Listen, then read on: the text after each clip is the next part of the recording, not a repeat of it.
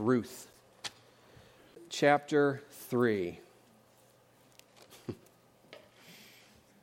Something funny happened to me on the way to church. A little preacher humor right there. Just kidding. It wasn't on the way to church. It was actually at home. So, I'm not the sharpest knife in the drawer. I have been married for 30 years, which means I know my wife pretty well. But every now and then I still get surprised. And this is a funny one. So, picture yourself on the receiving end of this question. So, who is the man? I asked my wife that. Who's the man? Now, honestly, I didn't expect her to say, well, of course you are. I just was curious. So I said, who's the man? I didn't give her any qualifications or clarifications, just the question. Her immediate answer, Dwayne "The Rock" Johnson.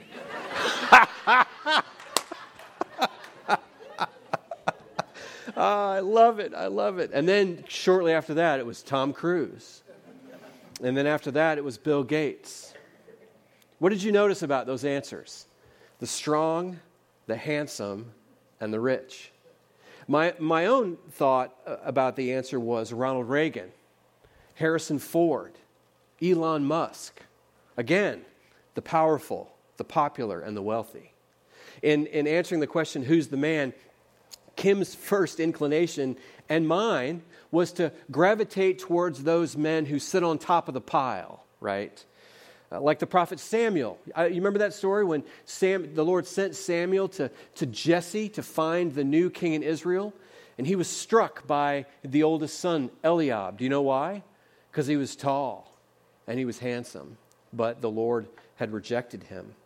In some sense, it's not wrong to admire men who succeed in worldly terms, but part of our problem is that we over-admire and exalt the physical characteristics. I mean, most of those men who've reached the pinnacles of their careers have gotten there with hard work and sacrifice, ingenuity and courage. But as a Christian man, it is insufficient for me to look at those men and model my life after what they have accomplished. It's not bad, necessarily. It's just insufficient, rather. The question is, what if not aiming ourselves at Dwayne "The Rock" Johnson, which that's a joke for me, what should we think then? How should we consider this question of who is the man? Here's the problem. In our culture, many don't really know. For almost a generation now, men have been under the culture's scrutiny and assault. It's now not good for men to be men. We must be like women. Soft, quiet, submissive, docile, tender, modest. But that is not what God requires of men. And though in godly women those are wonderful qualities, in men for the most part, they're not. Our culture is catechizing our boys and young men into an emasculated condition where men are encouraged to be pushovers, afraid, hesitant, risk-averse. I mean, our enemy's tactics have, from the very beginning, was included in that was to get men and women to reverse their roles. That's precisely what the devil did in the garden with Eve and with Adam. But now, he has so infiltrated the true influencers in our culture, Hollywood, social media, and schools, that now all the distinctions between sexes must be erased. But, and this is important, as the culture oversees this process, it doesn't mean women become like men, but that men become like women. Moreover, not only is it taboo for men to be men these days, what that actually means is lost, forgotten, or confused, even in the church. In its place, you get answers like what Kim and I gave: the strong, the wealthy, the powerful, the handsome, the popular. But we know, right, that these are all fleeting, each one of them. But here's in my opinion, the worst development of all. God keeps his promises through men who fear him. And if there are no men who fear him, By whom will God keep his promises? You're probably thinking faithful women. To be sure, Eve and Sarah and Rebekah and Rahab and Ruth and Hannah and Abigail and Bathsheba and Esther and even Mary had key roles to play in the history of redemption. Monica, Augustine's mother. Katerina von Bora, Luther's wife. Sarah, Jonathan Edwards' wife. Ruth Bell Graham. These, like their biblical forebears, are worth imitating for women and for men. That's not in question or to be minimized. However, it is God's design to keep his promises to his people through men who fear him. It's through the seed of Adam that God has kept his promises. Seth, Noah, Abraham, Isaac, Jacob, Joseph, Boaz, David, Solomon, Christ. The greatest tragedy of our age is not that the culture doesn't want men to be men. Who cares? They can't even tell us what makes a man. It's also not the greatest tragedy that our culture works to convince men to act like women. That's a problem, but not the greatest problem.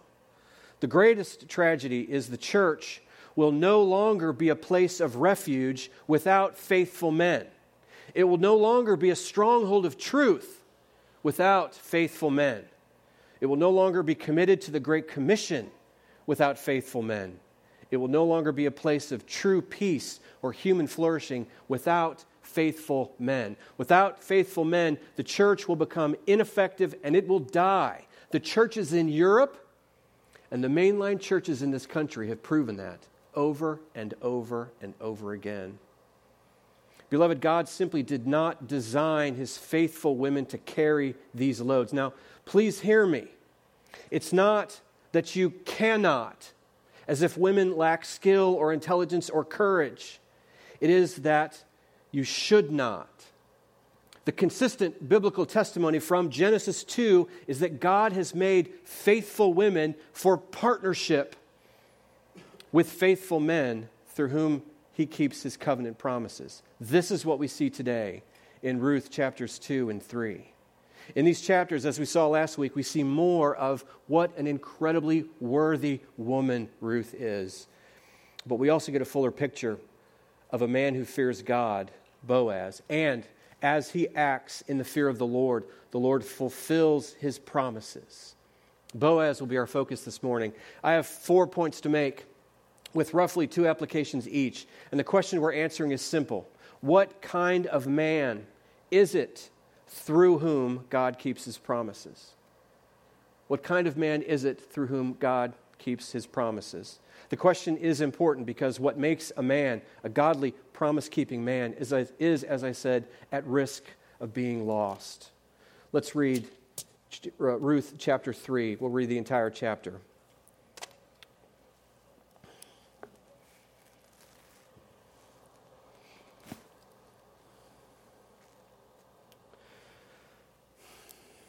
Then Naomi, her mother-in-law, said to her, Ruth, "My daughter, should I not seek rest for you, that it may be well with you? Is not Boaz our relative with whose young women you were? See, he's winnowing barley tonight at the threshing floor. Wash, therefore, and anoint yourself, and put on your cloak and go down to the threshing floor, but do not make yourself known to the man until he's finished eating and drinking. But when he lies down, observe the place where he lies. Then go and uncover his feet and lie down, and he will tell you what to do." And she replied, "All that you say, I will do." So she went down to the threshing floor and did just as her mother-in-law had commanded her. And when Boaz had eaten and drunk, and his heart was merry, he went to lie down at the end of the heap of grain. Then she came softly and uncovered his feet and lay down.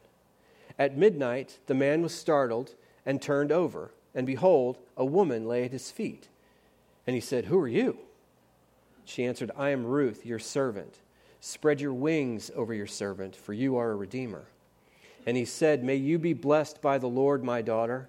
You have made this last kindness greater than the first, in that you have not gone after young men, whether poor or rich. And now, my daughter, do not fear. I will do for you all that you ask, for all my fellow townsmen know that you are a worthy woman. And now it's true that I am a redeemer, yet there is a redeemer nearer than I. Remain tonight, and in the morning If he will redeem you, good, let him do it. But if he's not willing to redeem you, then as the Lord lives, I will redeem you. Lay down until the morning." So she lay at his feet until the morning, but arose before one could recognize another. And he said, "Let it not be known that the woman came to the threshing floor." And he said, "Bring the garment you're wearing and hold it out." So she held it. And he measured out 6 measures of barley and put it on her. And she went into the city. And when she came to her mother-in-law, she said, "How did you fare, my daughter?" Then she told her all that the man had done for her, saying, "These 6 measures of barley he gave to me, for he said to me, 'You must not go back empty-handed to your mother-in-law.'" She replied, "Wait, my daughter, until you learn how the matter turns out, for the man will not rest, but will settle the matter today." This is God's word. Thanks be to God. Father, we turn to this word and pray that you would open our hearts to it. In Jesus' name, amen. What kind of man is it through whom God keeps his promises? The first answer to that question is this: God keeps his promises to his people through men who protect the vulnerable. In what ways did Boaz protect Ruth? 2 ways. Number 1, from danger. Look at chapter 2, verse 8. Then Boaz said to Ruth, "Listen, my daughter, do not go to glean in another field or leave this one, but keep close to my young women. Let your eyes be on the field that they are reaping and go after them. Have I not told the young men not to strike you?" Look at verse 22. And Naomi said to Ruth, her daughter-in-law, "It is good, my daughter, that you go out with his young women, lest in another field you be assaulted." Knowing the potential for her as a foreign woman to encounter danger, Boaz instructed her to stay in his field so that she would not be struck, or beaten is the word. This tells us the kind of work environment that Boaz fostered. Honest, God-fearing. It was a place for work free from the shenanigans of violence. Remember how he and the reapers greeted each other in chapter 2, verse 4? He came from Bethlehem and he said to the reapers, "The Lord be with you." And they answered, "The Lord bless you." Don't forget that Ruth is embedded in the time of the judges. Remember, when everybody was doing right in whose eyes? Their own. And here you've got this man coming from Bethlehem who greets his field hands. "The Lord be with you." Boaz feared the Lord. He worshiped the Lord, and he created this environment where God was not absent, and therefore neither was safety. Naomi recognized this in verse 22, telling Ruth it was good that Boaz instructed her this way so that she would not be assaulted. That word assault is used 5 times in the books of Judges and Ruth. 3 of those 5 times it means killed.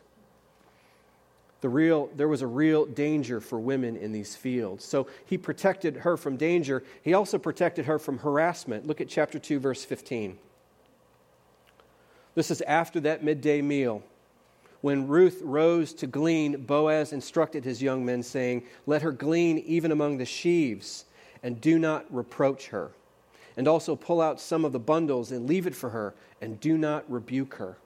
At that midday meal, Boaz revived his warning to the young men who might now be envious of Ruth, maybe even angry at her. You remember the scene. They sat down to eat, and Boaz invited her, "Come, eat bread and dip it in the sour wine, that she might be sustained."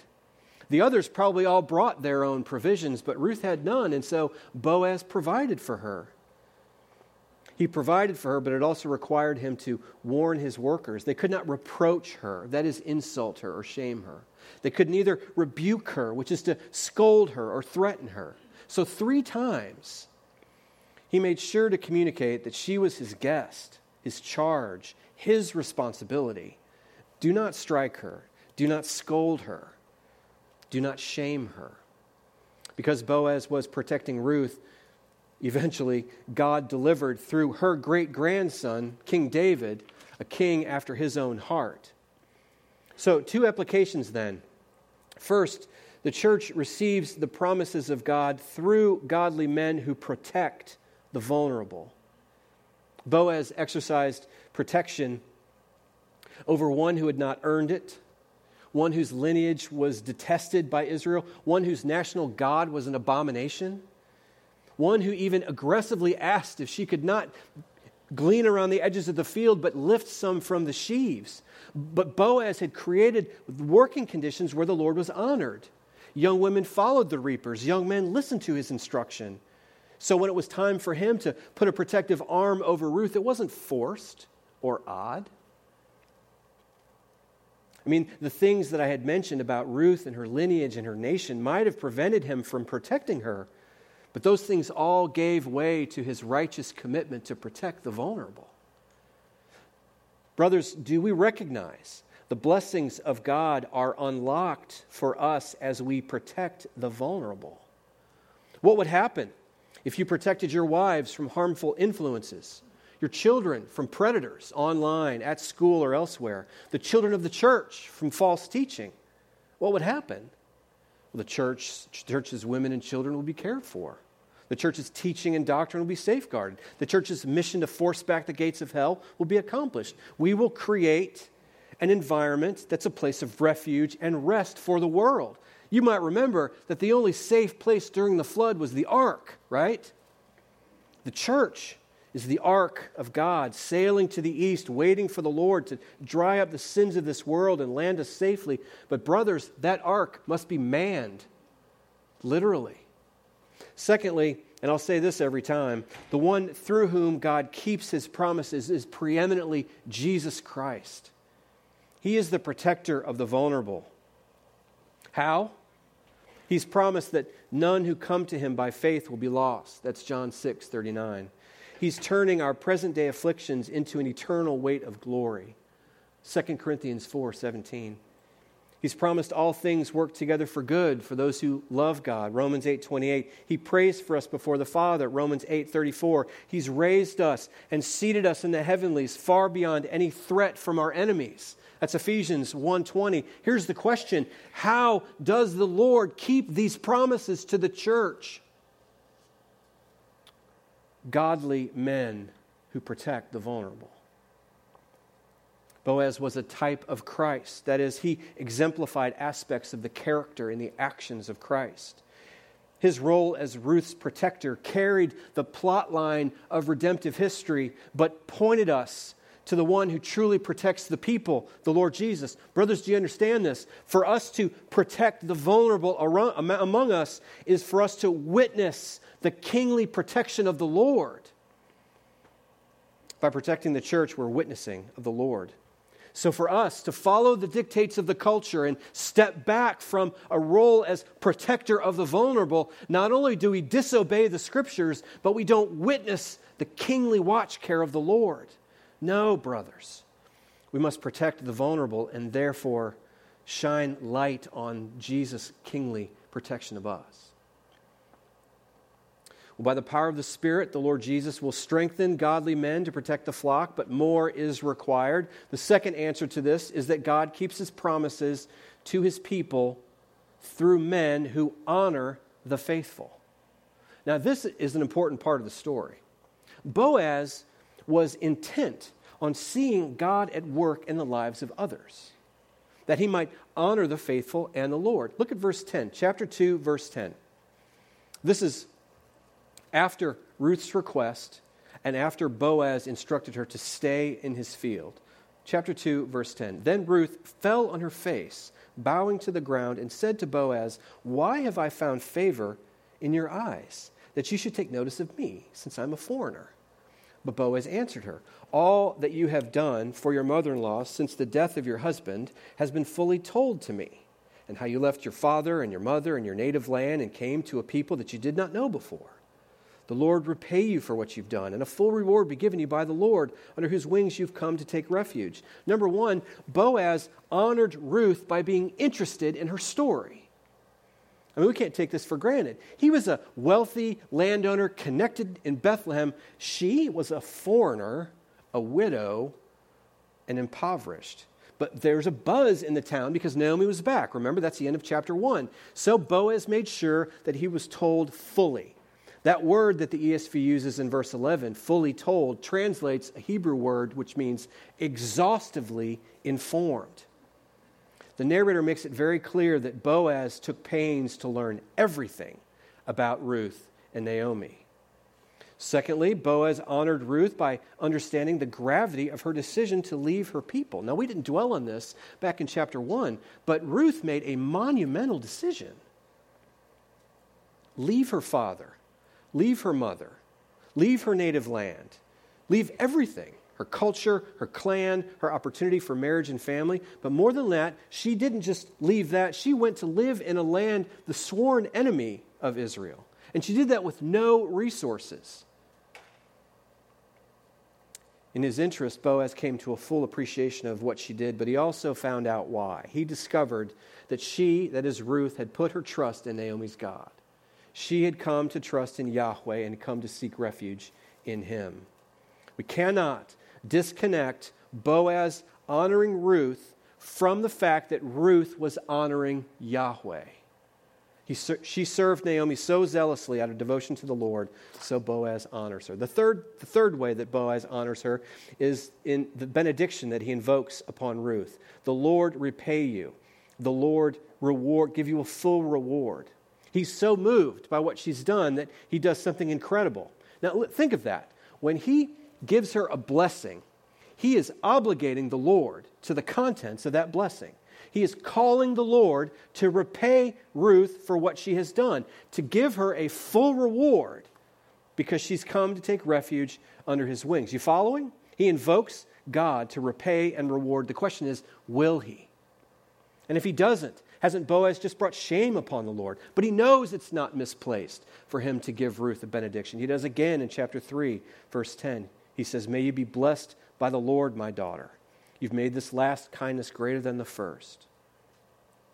But in verse 14, chapter 3, verse 14, take a look at it there. This is also just a very touching thing that he does. Chapter 3, verse 14, "Let it not be known that the woman came to the threshing floor.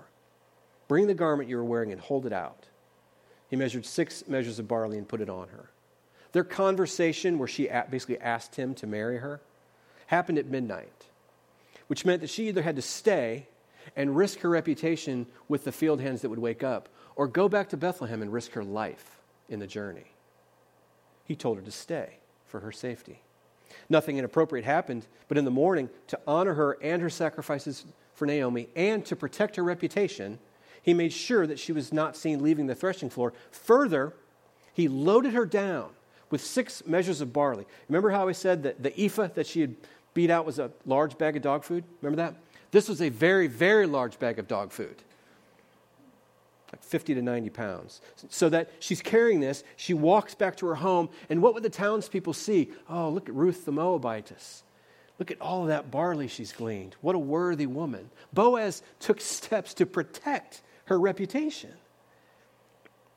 No one would have questioned his ignorance of what had happened to Ruth in Moab. I mean, she was a Moabite, after all.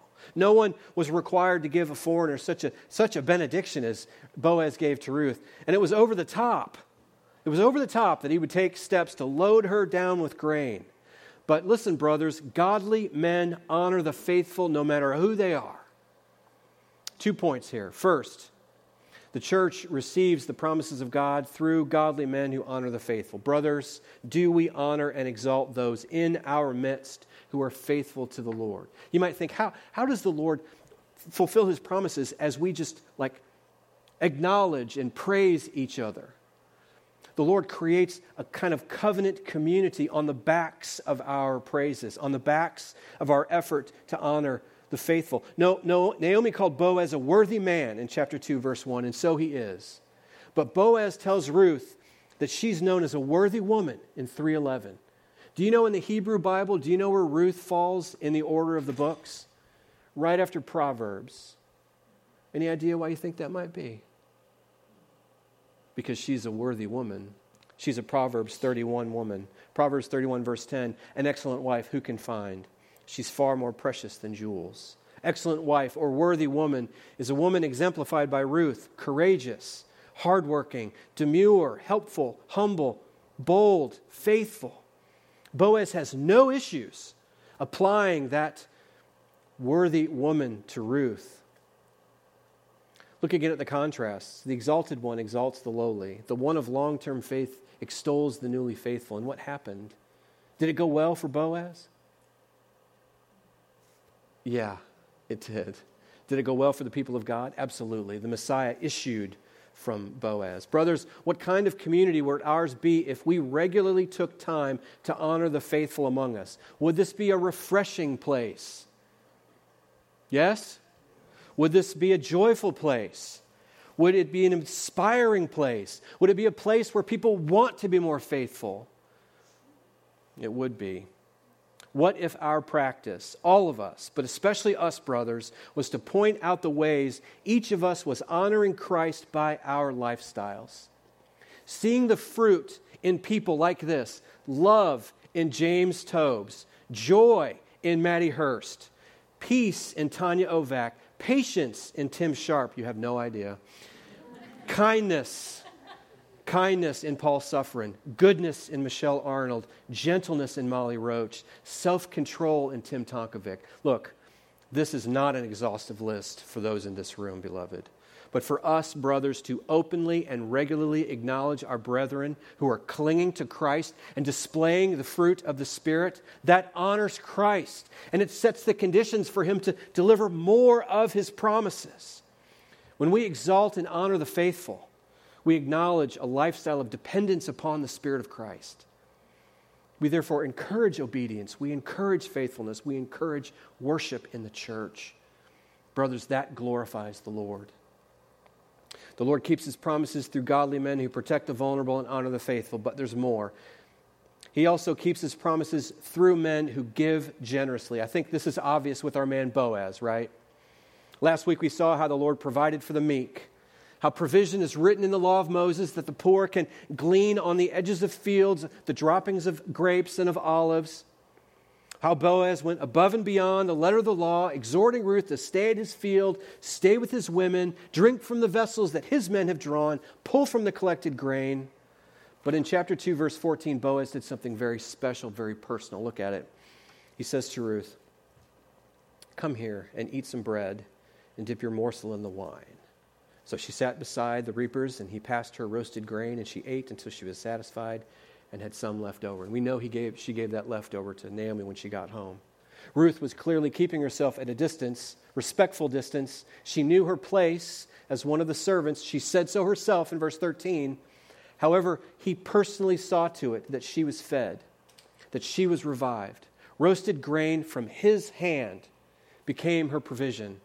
He invited her to physically and objectively step out of her status as a servant, as a foreigner, even as an honored reaper. He welcomed her into his circle. I mean, this was huge. Immediately, I thought of an illustration of this in the old movie Ben-Hur. Who's seen it? Everybody should raise their hands. The main character, a Jew, Judah Ben-Hur, unjustly accused of attacking a Roman governor in Jerusalem. He was made a Roman galley slave. And he was aboard a ship that was in battle, that was struck, and it was sinking. He escapes his bindings, but he saves Quintus Arrius, a Roman military commander. I mean, the distance between that is massive.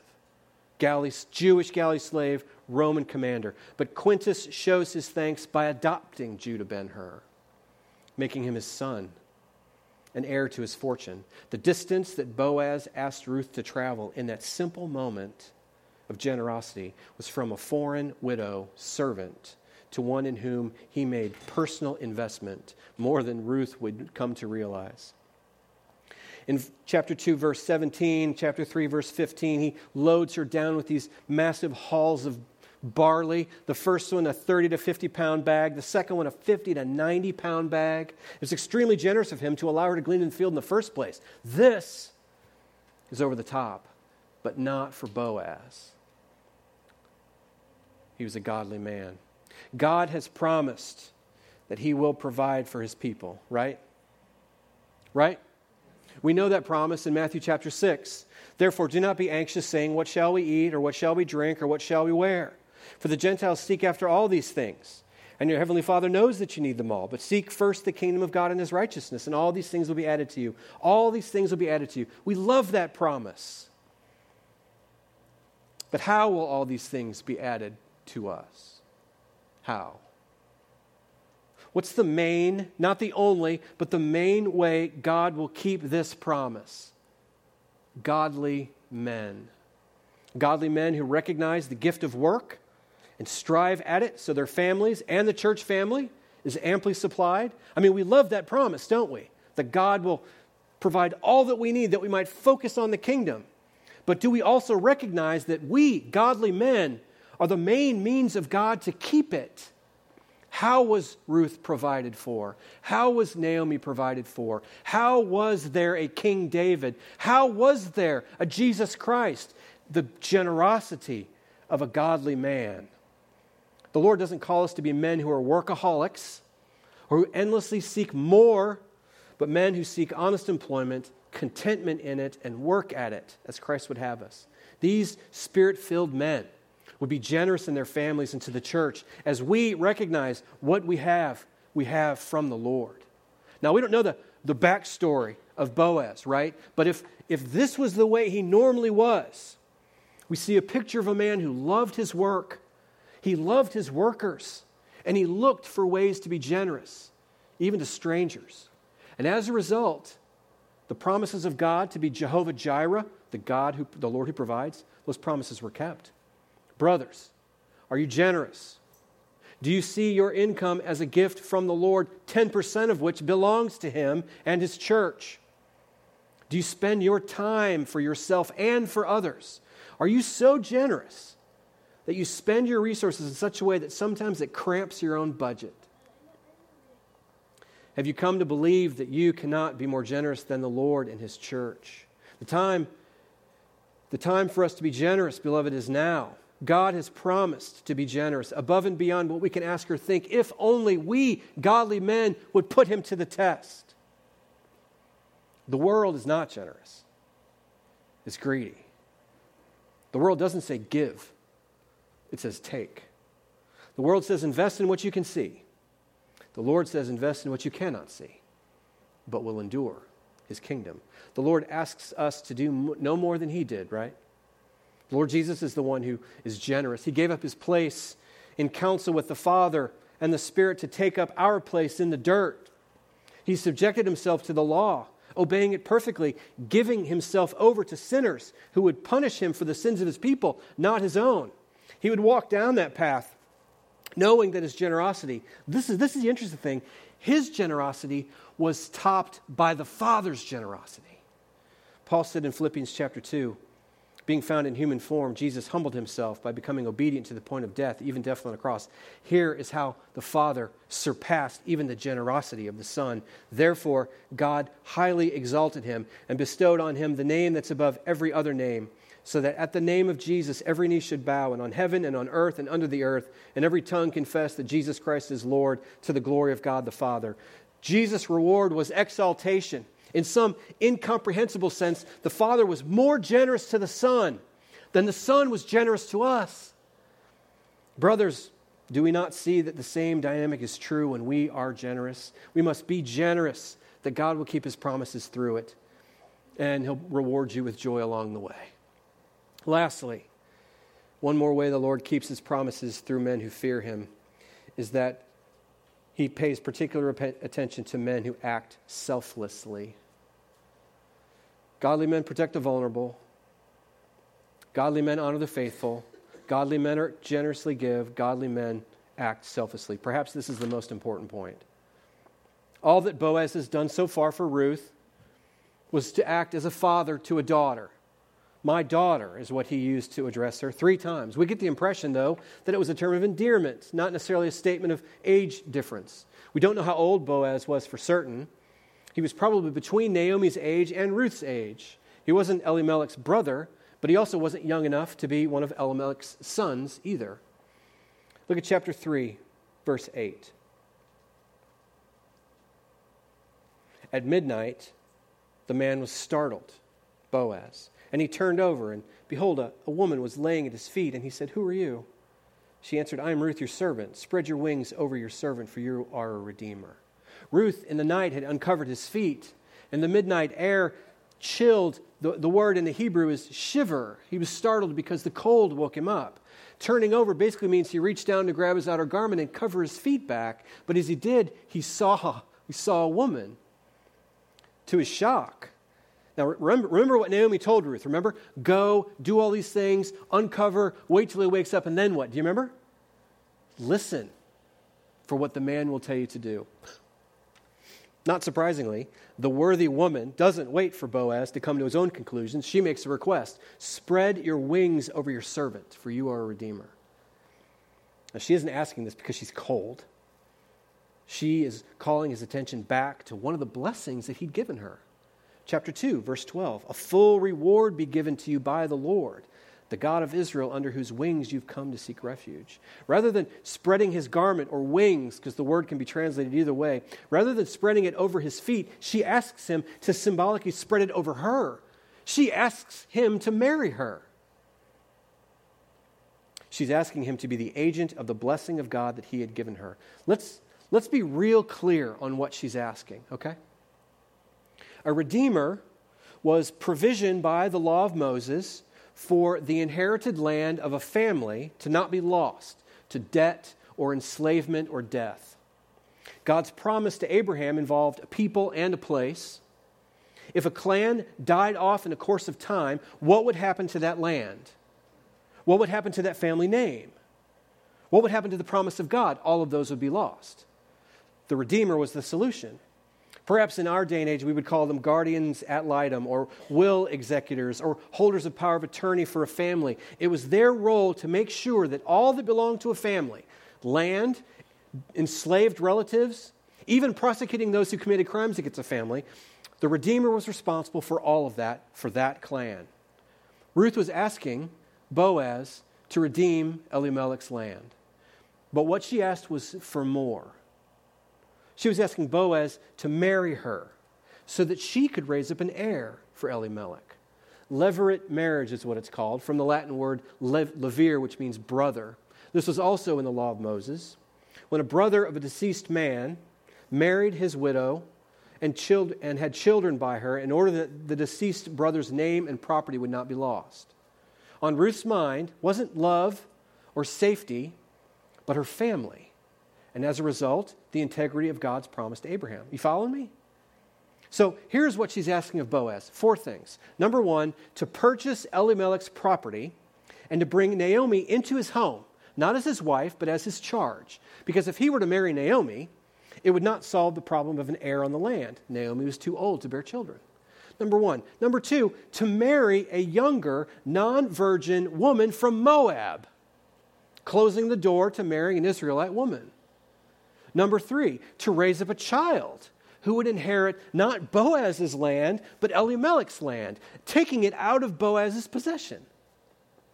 And number 4, to risk Boaz's own family land. Because if Boaz had only one child, and that child was inheriting Elimelech's land, what would become of Boaz's land? It would be lost. Ruth was asking him to do all of these things.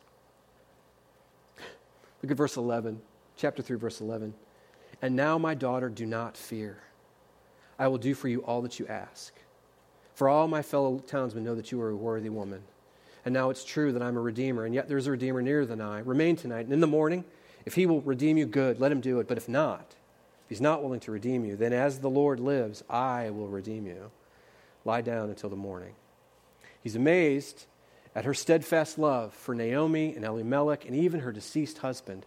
She didn't seek marriage to a young man to make sure she was taken care of. She pursued the redemption of her family. And his response? My daughter, do not fear.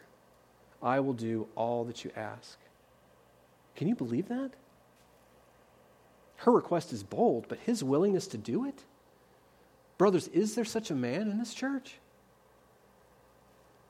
He introduces a wrinkle in the plan because there's a relative closer to Elimelech than he is, but he's determined to do 2 things. Number 1, get that man to do his lawful duty to care for Elimelech's name, or do it himself. So help him God. God keeps his promises to his people through men who act selflessly. Did you notice also how fast the dialogue went between the two of them? Boaz didn't respond with scorn or anger. He didn't even say, let me think about that. Talk to my banker, my lawyer, my financial advisor, and I'll get back to you.